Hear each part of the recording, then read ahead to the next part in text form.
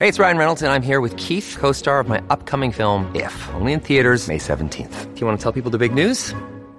All right, I'll do it. Sign up now and you'll get unlimited for $15 a month and 6 months of Paramount Plus Essential Plan on us. MintMobile.com/switch. Upfront payment of $45 equivalent to $15 per month. Unlimited over 40 gigabytes per month. Face lower speeds. Videos at 480p. Active Mint customers by 531.24 get 6 months of Paramount Plus Essential Plan. Auto renews after 6 months. Offer ends May 31st, 2024. Separate Paramount Plus registration required. Terms and conditions apply if rated PG.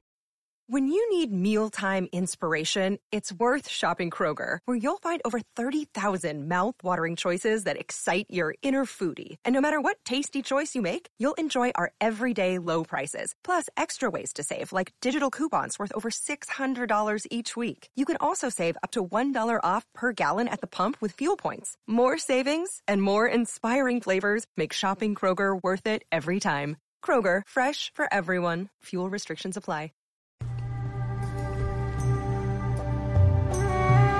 Hi, I'm Scott Chesworth, and welcome to The Ancient World. Episode 12, Legacies of East and West. The period from 1000 to 500 BC, which we've entered these past few episodes, is the last that can really be termed ancient history.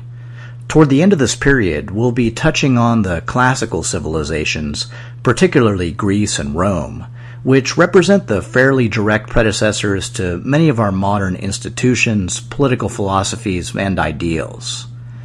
At the dawn of the classical age, these European cultures will square off against a Near East that has progressed through a succession of increasingly larger and more powerful empires, the first of which, Neo-Assyria, is just now taking the stage, before finally perfecting the form under the Achaemenid Persians. With the rise of Persia, the storylines of the Near East, North Africa, Europe, and beyond converge into the story of a single mighty empire, holding sway from India in the east to Ionian Greece in the west. And it is in defending its land and ideals against this seemingly unstoppable enemy that Greek culture will find its ultimate expression. Since so many threads of history converge in the successive Persian conquests of Cyrus, Cambyses, and Darius, I wanted to take some time this episode to discuss the few ancient civilizations that would remain untouched by these coming events, notably those of the Far East and the Americas. Let's start by looking in on the ancient Americas. The first American civilization, the Norte Chico of Peru, fell into decline around 1800 BC. For nearly the next 1,000 years, no regional successor rose to match or build on its accomplishments. The first glimmer of something different and new finally came around 900 BC, when people in the Peruvian highlands, north of modern-day Lima, began building a ceremonial complex at the site of Chavin de Huantar. The cult center bestowed its name upon the people who built it, who later became known as the Chavin. The temple at Chavin de Huantar incorporated a complex drainage system to mitigate the effects of frequent seasonal flooding, and was acoustically designed so that rainwater, rushing through underground canals, simulated the roar of a jaguar, an animal sacred to Chavin culture. The temple was built of white granite and black limestone, neither of which is found locally, implying that Chavin leaders organized workers to bring the materials across great distances. In addition to their architectural achievements, the Chavin also demonstrated advanced knowledge of metallurgy, as demonstrated in refined goldwork from the period. While apparently having no written language, making things somewhat difficult for someone with a podcast to produce, the Chavin culture was responsible for the creation of the first widespread, recognizable artistic style in the Andes. Chavin art featured a nature-based iconography of anthropomorphic figures, and took the form of carvings, sculptures, pottery, metalwork, and textiles.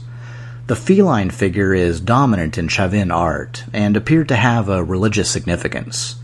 Tainon heads, stone carvings of massive fanged jaguar heads, are among the most well-known images associated with Chavin de Huantar.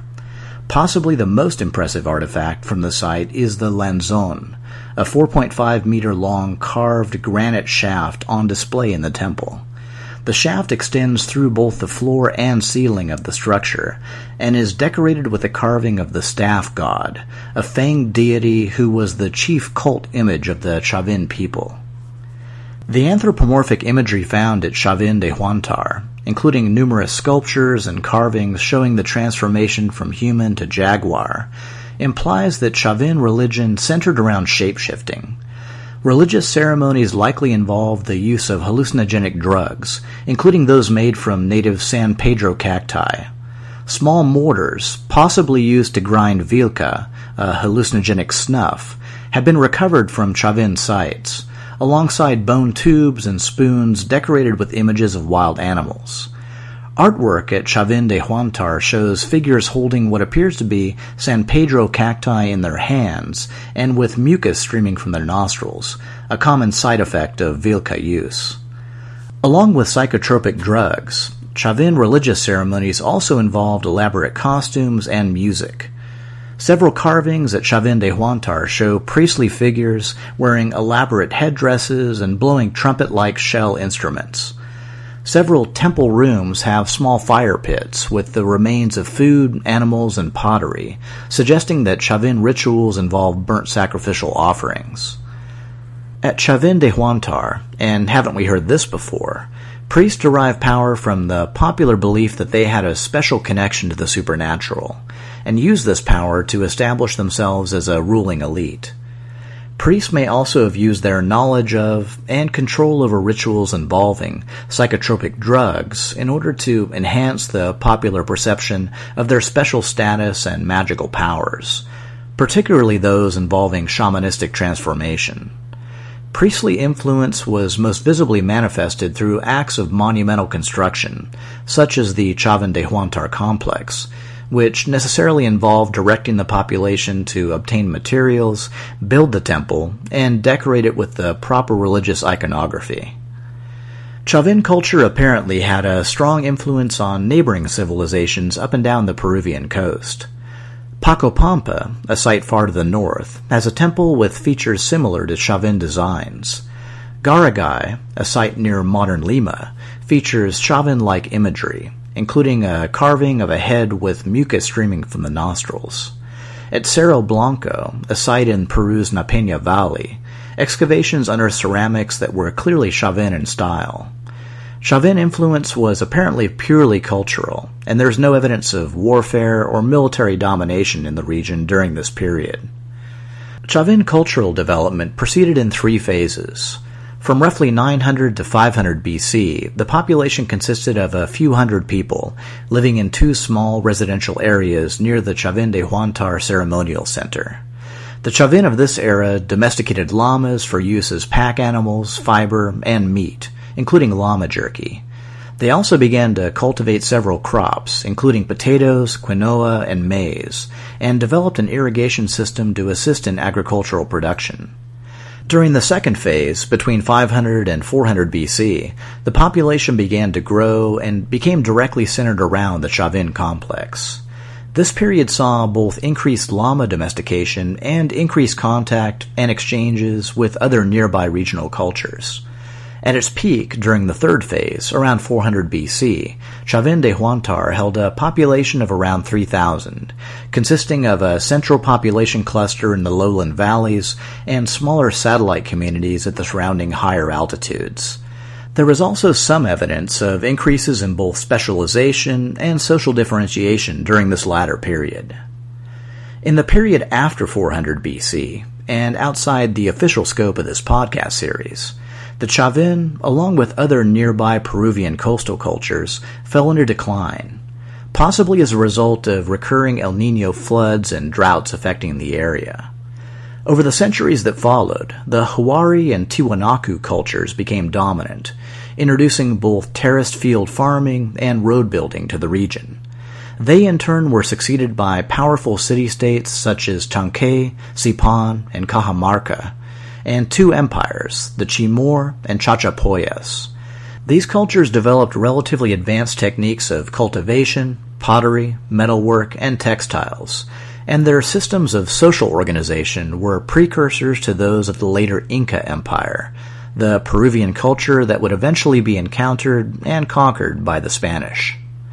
Now let's turn our attention to Mesoamerica, the cultural zone extending from central Mexico to just above the Isthmus of Panama. Early Mesoamerican cultures shared many beliefs and customs, and central to these was the cultivation of maize, or corn, which began in the region around 2700 BC. The growing of corn, along with other vegetables such as beans and squash, enabled Mesoamericans to settle into permanent agricultural communities. Around 1500 BC, villages located along the fertile banks of rivers flowing into the Gulf of Mexico, near modern-day Veracruz, coalesced into a complex society called the Olmec, or Dwellers in the Land of Rubber, for the rubber trees that flourished in the area. The term Olmec was used by the 15th century AD Aztec to describe the contemporary inhabitants of the region. The Olmec may have been known in their own time as Tenesalome, meaning mouth of the jaguar. The rise of civilization along the riverbanks was assisted by the fertility of the well-watered alluvial soil, as well as the transportation network provided by the Coatzacoalcos River Basin. With year-round warmth and rainfall, the Olmec were able to grow 4 crops of maize per year, producing the food surpluses needed to support a complex hierarchical society.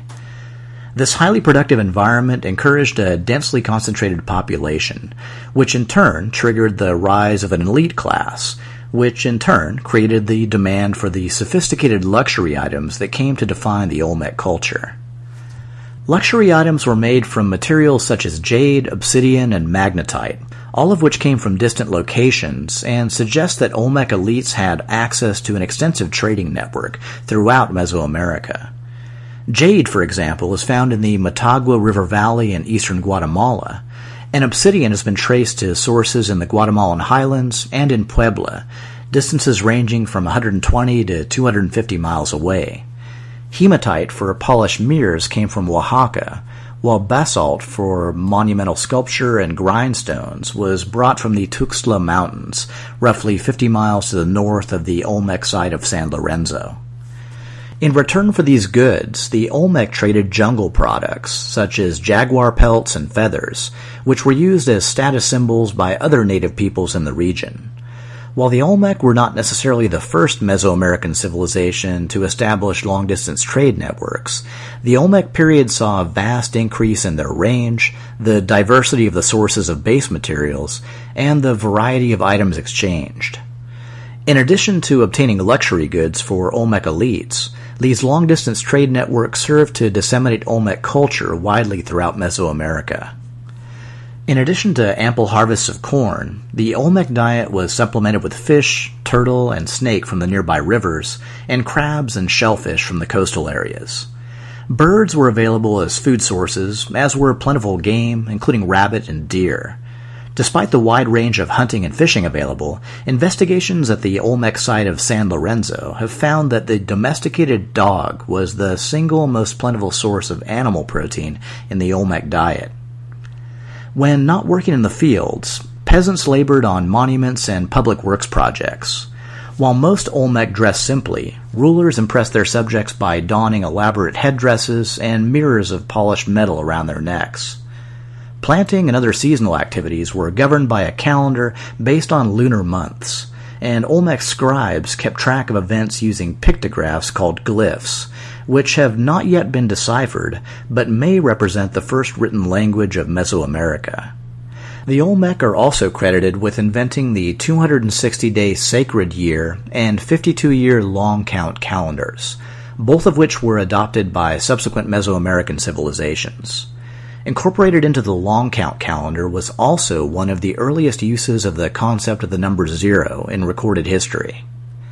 The centers of Olmec civilization were not cities per se, but ceremonial complexes, with monumental architecture including earthen pyramids, walled plazas, stone temples, and ball courts, all of which were also widely adopted by later Mesoamerican cultures. Rulers and the retainers lived in these ceremonial complexes, while most of the population resided in surrounding villages.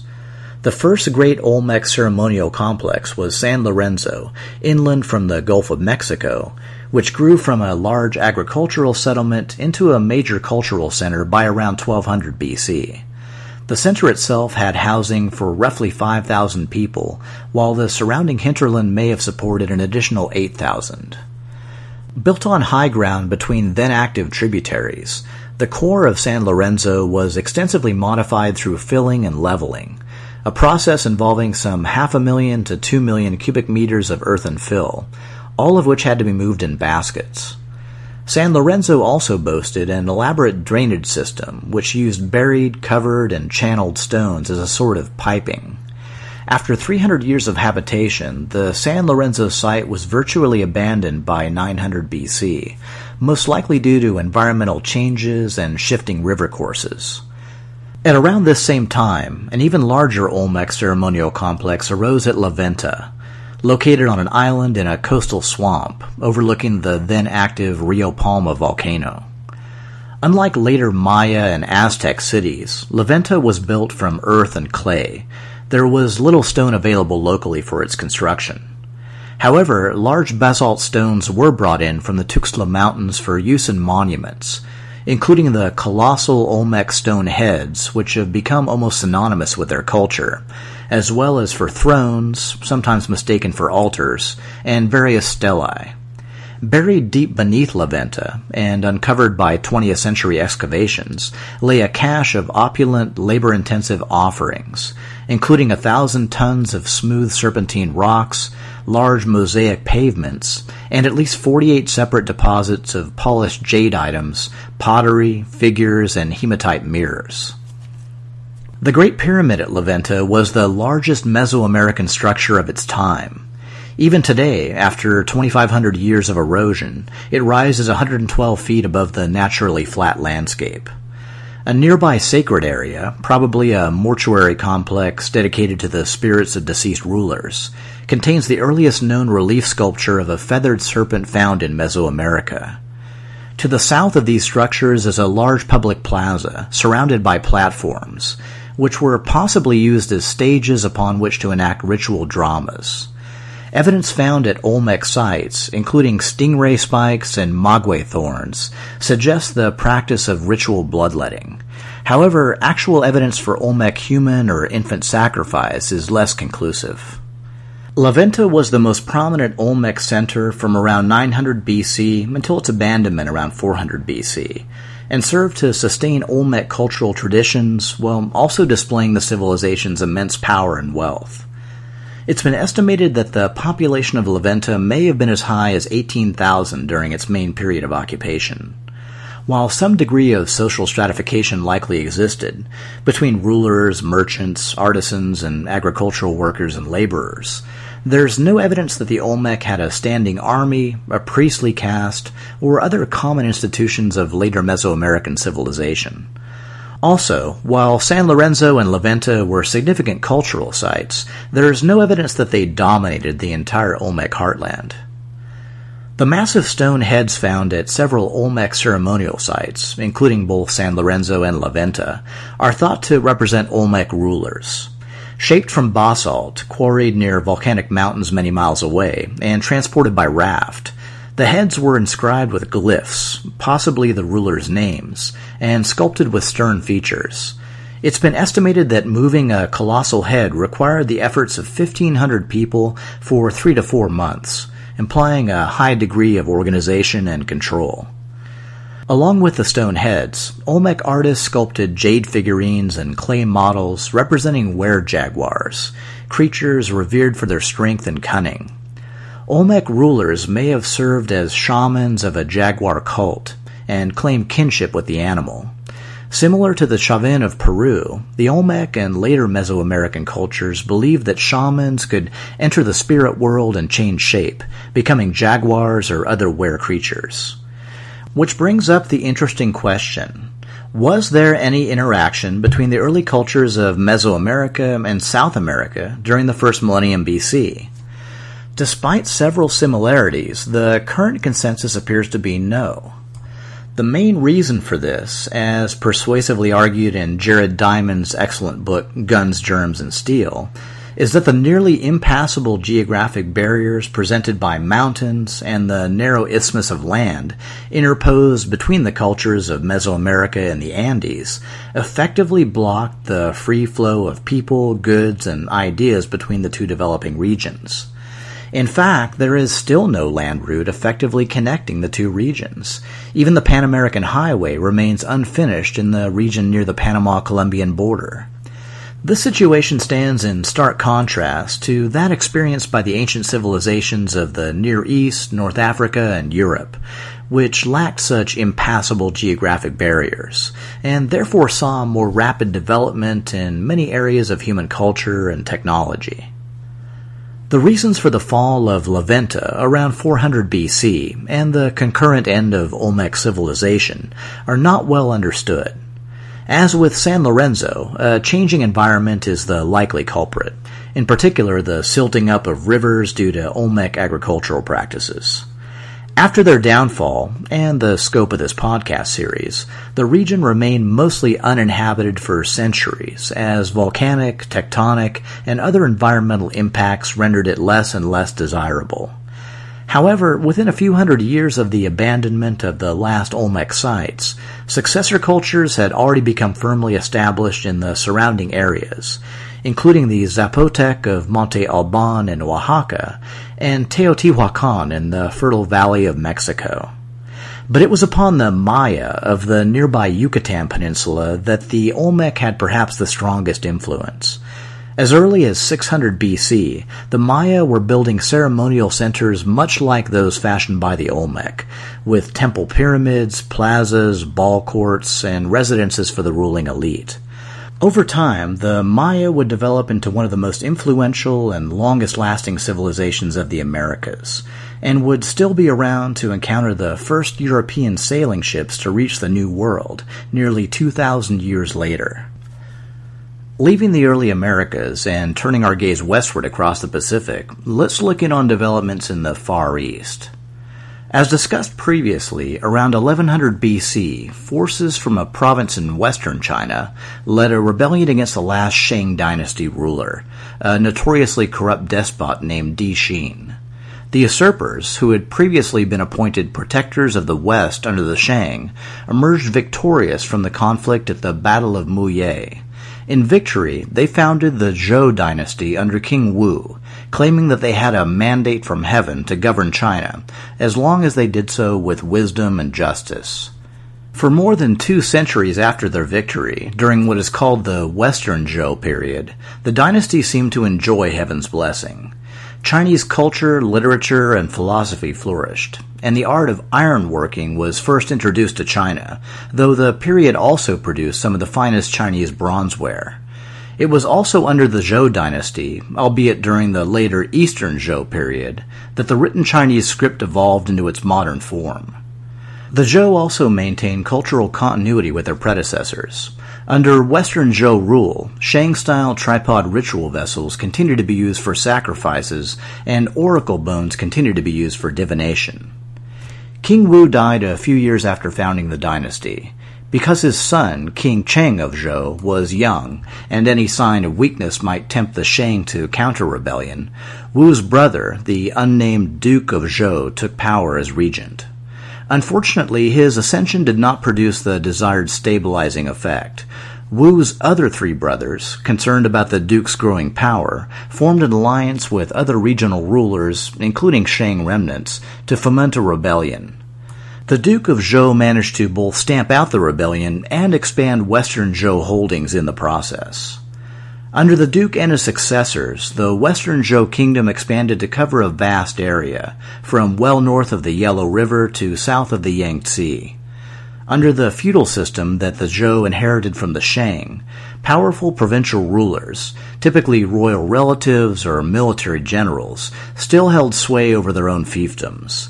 These fiefdoms were commonly granted in the eastern Zhou lands, including Luoyang, Jin, Ying, Qi, and Yan.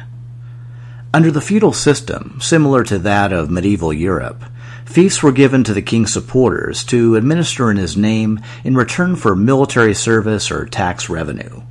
While technically revocable, such fiefdoms tended to become hereditary in practice and often passed out of the ruler's control. In fact, many provincial rulers actually came to possess more land than the Zhou king, who only exercised direct control over a small district surrounding his capital. This inherent instability boded poorly for the future prospect of Western Zhou rule, and many vassal territories would become independent states when the dynasty eventually weakened. After the Duke of Zhou stepped down as regent, both the remainder of King Cheng's reign and that of his son, Kong, appeared to have been peaceful and prosperous. The fourth Western Zhou king, Zhao, took power in 996 BC. By this time, the Zhou held dominion over the central plains of China, and Zhao began turning his attention to the south. In 977 BC, King Zhao met his end alongside the 6 armies of the west, a substantial portion of total Zhou forces, in an attack against the southern state of Chu. In the aftermath of the battle, the Han River became the effective southern boundary of Western Zhou rule. The fifth king, Mu, enjoyed a long reign of 55 years, supposedly living to the age of 105. An inveterate traveler and ambitious reformer, King Mu transformed the Western Zhou government from a hereditary system to one based on knowledge and merit. During King Mu's reign, the power and prestige of the Zhou dynasty was at its peak, and Mu led military efforts to both quell Western invasions and expand Zhou influence eastward. The result of Mu's campaigns were mixed, and resentment sparked by his often heavy-handed militarism would come back to haunt later Zhou rulers. Toward the end of King Mu's long reign, the power of the centralized state had weakened, as the family relationships that bound the king to his vassals had become increasingly attenuated. At the same time, the increasing power and prestige of local rulers had grown to rival that of the Zhou royal family, never a promising sign. The reigns of the next 4 Western Zhou kings, Gong, Yi, Xiao, and Yi, again, are poorly documented. The second king, Yi, is said to have boiled the Duke of Qi in a cauldron, hinting that the vassal states may have been getting a bit rambunctious under his rule. The 10th Western Zhou king, Li, took power in 877 BC. Notoriously corrupt and decadent, King Li raised taxes, instituted the death penalty for anyone who spoke out against him, and generally led the dynasty down the merry path toward revolt, which eventually happened in 842 BC. In what may be the first instance of a peasant rebellion in recorded Chinese history, agrarian workers and soldiers, incensed by Li's draconian rule, captured and exiled him to a place called Ji near the city of Linfen. Zhou dynasty officials elected He, the Count of Gong, to act as regent during his exile, a period that lasted for the next 14 years. When Li finally died in 828 BC, his son Xuen was proclaimed king. King Xuen worked to restore royal authority and prestige following the period of exile and regency. He fought against Zhou enemies in both the west and southeast, and also intervened militarily in succession struggles in the states of Lu, Wei, and Qi. Despite his best efforts, regional lords became increasingly disobedient over the course of his reign, eventually acting in open defiance of royal commands.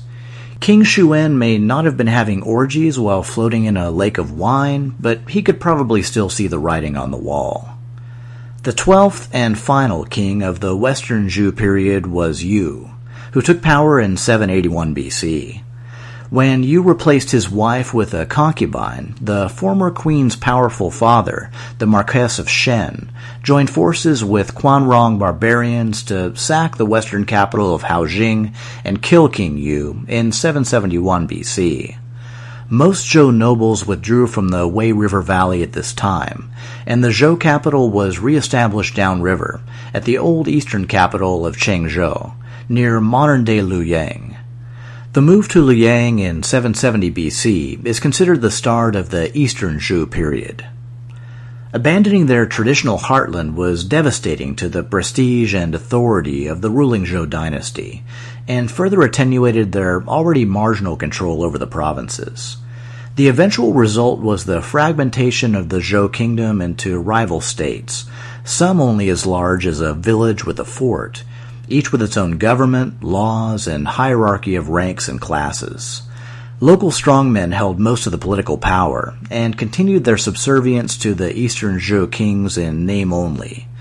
As conflict and strife increased, many longed for the return of strong rulers who would govern China wisely with a mandate from heaven. The period from 722 BC to 481 BC is known as the Spring and Autumn period, after a famous historical chronicle of the time. The later period between 403 and 221 BC is known as the Warring States period, after another famous chronicle. Perhaps due to the devolution of central authority and many conflicts of the time, the Eastern Zhou period also became the period of the 100 schools of thought, a golden age of influential cultural and intellectual expansion, facilitated by relative freedom of expression. Although there were a host of schools, 4 of them came to influence Chinese government and culture in meaningful ways: Confucianism, Mohism, Taoism, and legalism. These schools were often training grounds for the lowest ranks of the Zhou ruling class, where scholarship was a prerequisite for finding employment as a government official. Some officials became experts who would travel from state to state, peddling schemes of administrative or military reform. Those who could not find such employment would often end up teaching other young men who aspired to official status. The most famous of these wandering scholars was Confucius, who was born around 550 BC. Confucius taught a system of ethics that fostered respect for legitimate authority and a mutual sense of duty between superiors and inferiors. The legalists, in contrast, had no time for civic virtue and propagated their belief that humans were inherently evil and only a system of strict laws and harsh punishments could keep them in line. The wars of the Warring States period were finally ended by the most legalist state of all, the Qin, who took power in 221 BC and moved quickly to replace the hereditary feudal system with a strong centralized government and a professional non-hereditary bureaucracy. The Qin king Cheng, who was also called Shi Huangdi, first emperor, imposed an enormous tax burden on the peasantry, which he used to build up frontier defenses against the steppe nomads, as well as extend his rule over non-Chinese peoples, thereby creating the First Chinese Empire. Cheng is best known today for his tomb, where he was buried alongside an army of 7,000 terracotta warriors, tasked with protecting him in the afterlife. A pity that he didn't have them around sooner, as his despotic rule led rebels to massacre the entire royal family in 206 BC.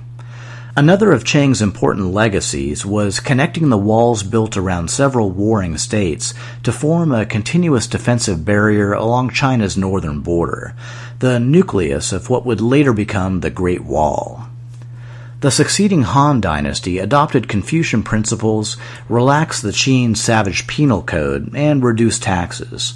However, they did not significantly change the pattern of centralized totalitarian government that the Qin had created, which in many ways echoes down to China in the present day.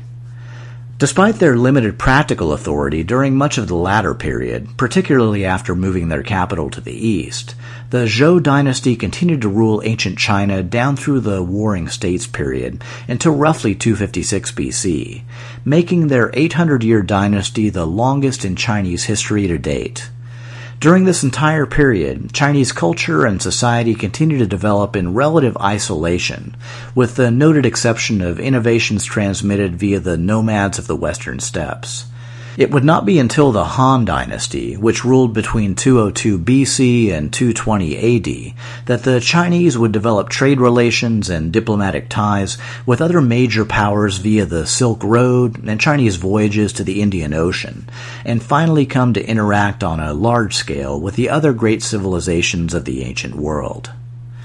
So, there you have it, the Far East and the Americas in the first millennium BC, and even a bit beyond for good measure. Next episode, it's back to the Near East. In the aftermath of the Battle of Karkar, Shalmaneser III will regain his sure footing and resume the string of Neo-Assyrian victories over the decades to follow. In his final years, aged and weak, he will be forced to watch as civil war between his two sons threatens to destroy everything he has built. Next time on The Ancient World.